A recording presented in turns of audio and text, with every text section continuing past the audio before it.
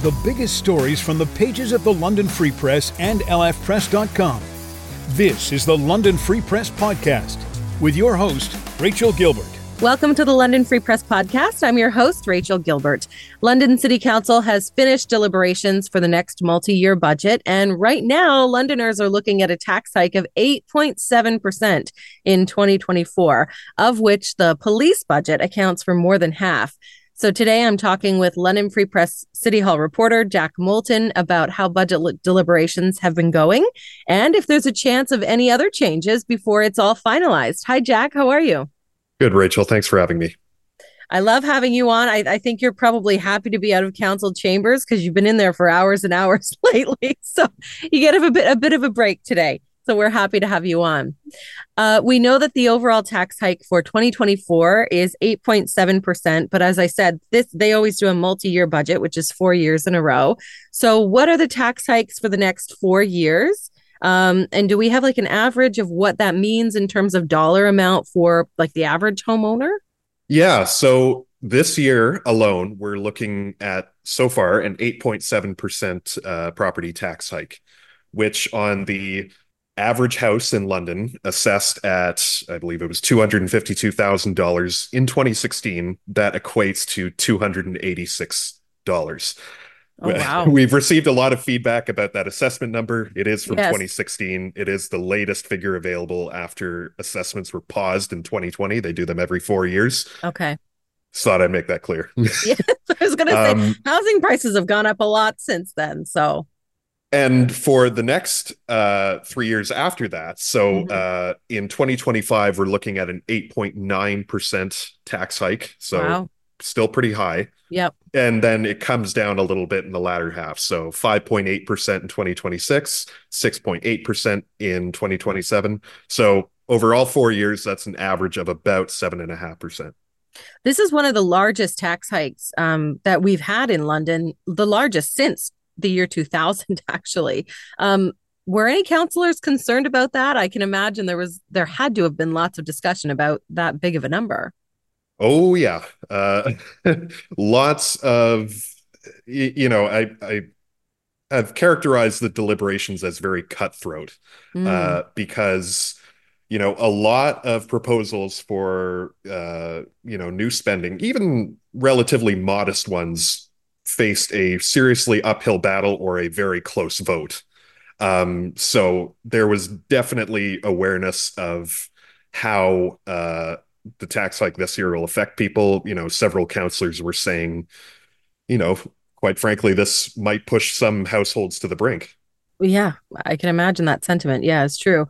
New this year was the mayor's budget. Now, this was just a bit of a different way to prepare the budget, present it to council. What was the process like for that? Why and why the change this year? So the change was brought about by these strong mayor powers granted to London, just like many of the other larger cities in Ontario, by the province.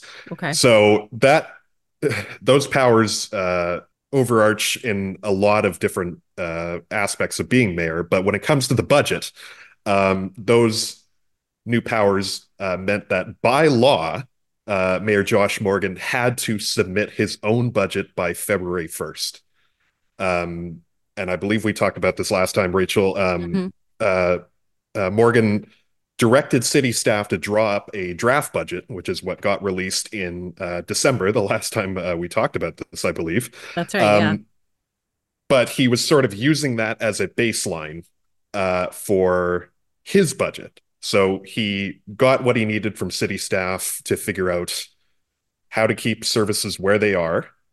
And he took that and added in specific business cases that he liked or wanted to focus on. And that's how we arrived at the mayor's budget. And then there's a whole procedure after that. So after Mayor Morgan submitted his budget on January 31st, that started a 30-day countdown clock to February 29th, where deliberations would have to start. Council would have 30 days to submit an amendment to the mayor's budget to add in or take away whatever they saw fit. And those amendments would be approved with a council majority. vote during the budget committee meetings. In addition to that, the mayor has 10 days to veto any of those amendments if he so chooses. And if the mayor were to so choose to veto anything, council would then have 15 days to override that veto with a 2/3 majority vote. Okay. All that to say, going back to that 30-day countdown clock, there is no final council vote for this budget. Once February 29th comes and goes, whatever has been amended is the budget. Okay. Interesting. Yeah. So that's different from years past. Mm-hmm. So we're kind of right in the middle of the process right now. The deliberations have ended, but there is an opportunity to veto some of that on both sides if they need to. Council did tweak some of the mayor's plan. So what was some of the plan that they decided to change? So I think some of the bigger items, especially in regards to public interest, were around transit and the library. Okay. Both transit and the library, the London Transit Commission, that is, came in with pretty lofty asks. The library, for instance, came in asking for a 19.9% increase to their budget in 2024, which I believe in 2023 was somewhere in the neighborhood of 21 or $22 million. Wild rounding there. Yes. Yeah.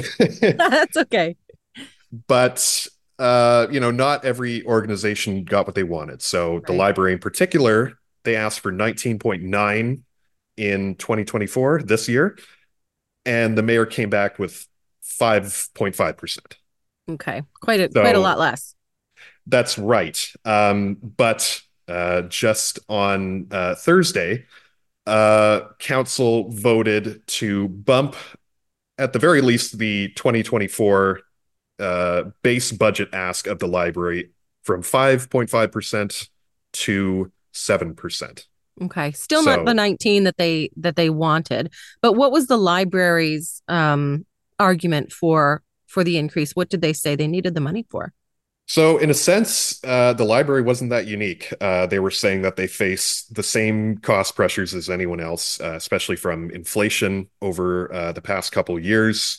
But the library CEO in particular, in a previous interview with us, was talking about how the library, in his eyes at least, has been underfunded for years. And so that kind of played into it a little bit. The library, especially, and this is aside from their base budget ask, they were looking for additional funding for capital asset management, which is to say, their major infrastructure for their 16 branches. We've reported extensively on structural issues at the library. In particular, the Beacock branch had to close for, I believe, a week and a half because of a leaky roof. In December, there was a major leak at the central branch on the third floor, and they had to close that off. Yeah. But overall, they've talked about how up to 7 branches need like major structural repairs in sort of that sense. Wow. So the money would be put towards a lot of those things. That's right. Okay. Yeah. And Mayor Morgan granted them $5.6 million in one-time funding just for this year to address some of those like real emergency concerns. But he held off on funding it for the next 3 years because the library is in the process of drafting an asset plan. So the mayor and council want to get a look at that before they commit to extra dollars. Sure. That makes sense. Yeah. Let's talk about the police budget. The police budget, always a concern every year. This is one of the biggest budgets in the city. The police are getting a 28% budget increase this year, which is huge. What was the discussion centered around this year for the police budget? That's a very big ask. And what were some of the specifics that police said they needed the money for? Yeah, so I think we talked about this in December too. It was a multitude of things. Over 4 years, they want to bring on just under 200 new staff members, and that's both officers and civilian. They're looking towards getting a new training center with the London Fire Department. They're looking towards new equipment, like tasers, body cameras, and those body cameras play into the civilian staff parts. You need people to process all that data. Sure, yeah. And a little more controversially, a second light armored vehicle. Uh, that in particular has emerged as one of the more, shall we say, questioned items of the police Yes. ask. My first question is, do we need a second one? Is was that the first question a lot of counselors asked too? There was lots of discussion around the necessity of some of these items. Sure. And, there were counselors on either side of the fence, but they warned each other not to get too much into the weeds because council legally cannot tell the police what to spend their money on. They can dictate the overall budget amount the police get, but they Sure. can't say, hey, no light armored vehicle. They cannot Right. do that. Sure. But overall, and especially from the counselors who serve on the police board, that's Mayor Josh Morgan, Councillor Steve Lehman, and Councillor Susan Stevenson, Hmm. especially, along with some others, were really nailed home the point that the police need every aspect of this because it's all interconnected. Um, and, reiterating a lot of the points and statistics made from Police Chief Tai Trong regarding London not being a safe city, about Hmm. having fewer officers per capita, Hmm. among the lowest numbers in the province, violent crime rates, etc. And we've certainly heard those arguments before. We've talked about that on this podcast. Some have said that the police budget is based on fear. Some counselors, some community members. Was that a discussion at all during this? Why are we playing into this fear? Is it really as bad as they say? What was the discussion like that around this being based on fear? Yeah, so that specific point was made by Councillor Schuyler Frank on the last day of deliberations, and she was specifically referencing those claims that London is not a safe city. And, there was some squabbling around councillors about, particularly with their constituents and their ward, about how much public safety was a priority for them compared to other items like housing and homelessness. Mm. Yeah, and playing into a lot of those statistics, but also, when the suggestions of cuts were made and soundly defeated, there was the thought in the back of some councillors' minds that, if council made cuts, especially large ones, there was the fear that the police would appeal it to the Ontario Civilian Police Commission, Mm. which, oversees those kind of things. And, if they ruled in the police's favor that they needed that money, but, council approved a budget missing those funds, that could sort of leave a hole there. And, Sure. some councillors were not willing to take that risk. Okay. Let's move on to London Transit, because you did mention them before. That was another major discussion. What did the Transit Commission say ridership is like right now? What were some of their challenges at the moment, or what are some of their challenges at the moment? Yeah, so with the mayor's budget, Mayor Josh Morgan granted them a pretty generous increase to their base budget, which I believe was in the neighborhood of 22% in this year alone. They granted them every base budget ask for every year that they asked for. Hmm. And in addition to that, they committed funding to an additional 38,000 service hours for paratransit over 4 years. I believe it's 10,000 hours this year alone.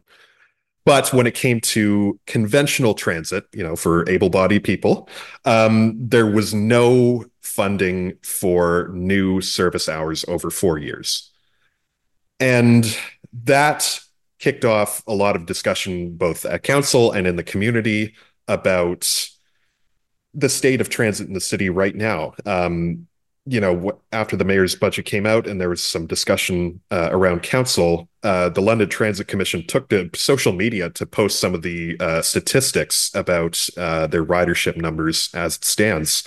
And they had some hard data. So, for instance, 92% of their routes did not have seats available because of how many people were on the bus. Oh, wow. There was, I believe, 50% of routes were at some point driving by waiting people at bus stops because they were full.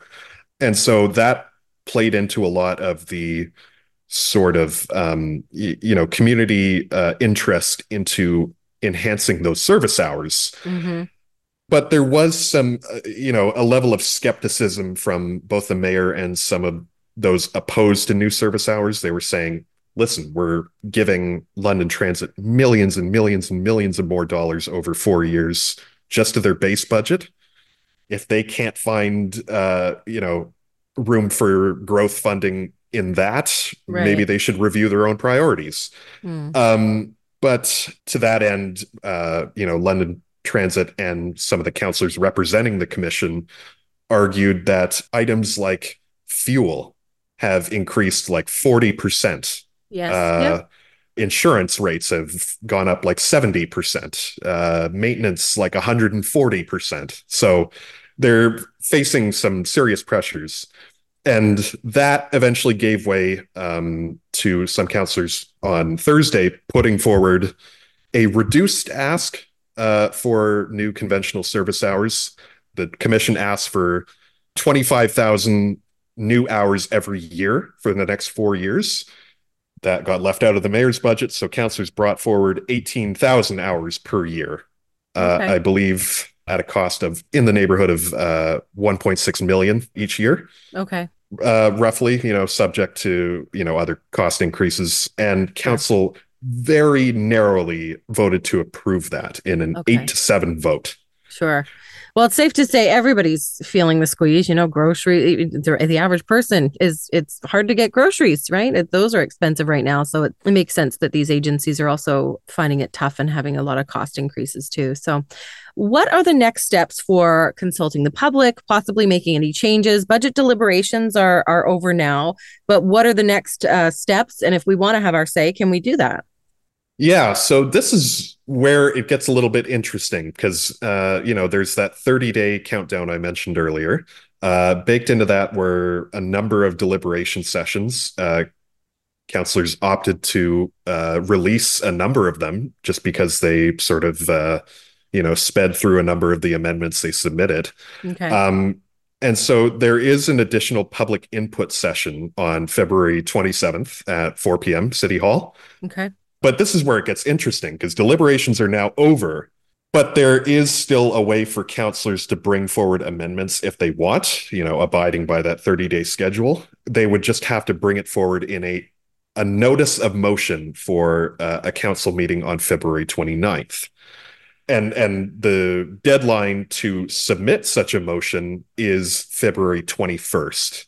Okay. So some councillors noticed on Thursday that leaves a very small window for councillors to bring forward an amendment that's, say, inspired by the input session on the 27th. Yes, only a couple of days there. That's right. To which the budget chair, Elizabeth Pelosa, said that councillors could bring forward an emergent motion on the 29th. Okay. But it would require a 2/3 vote of council even just to hear it. Oh, okay. So it's a little bit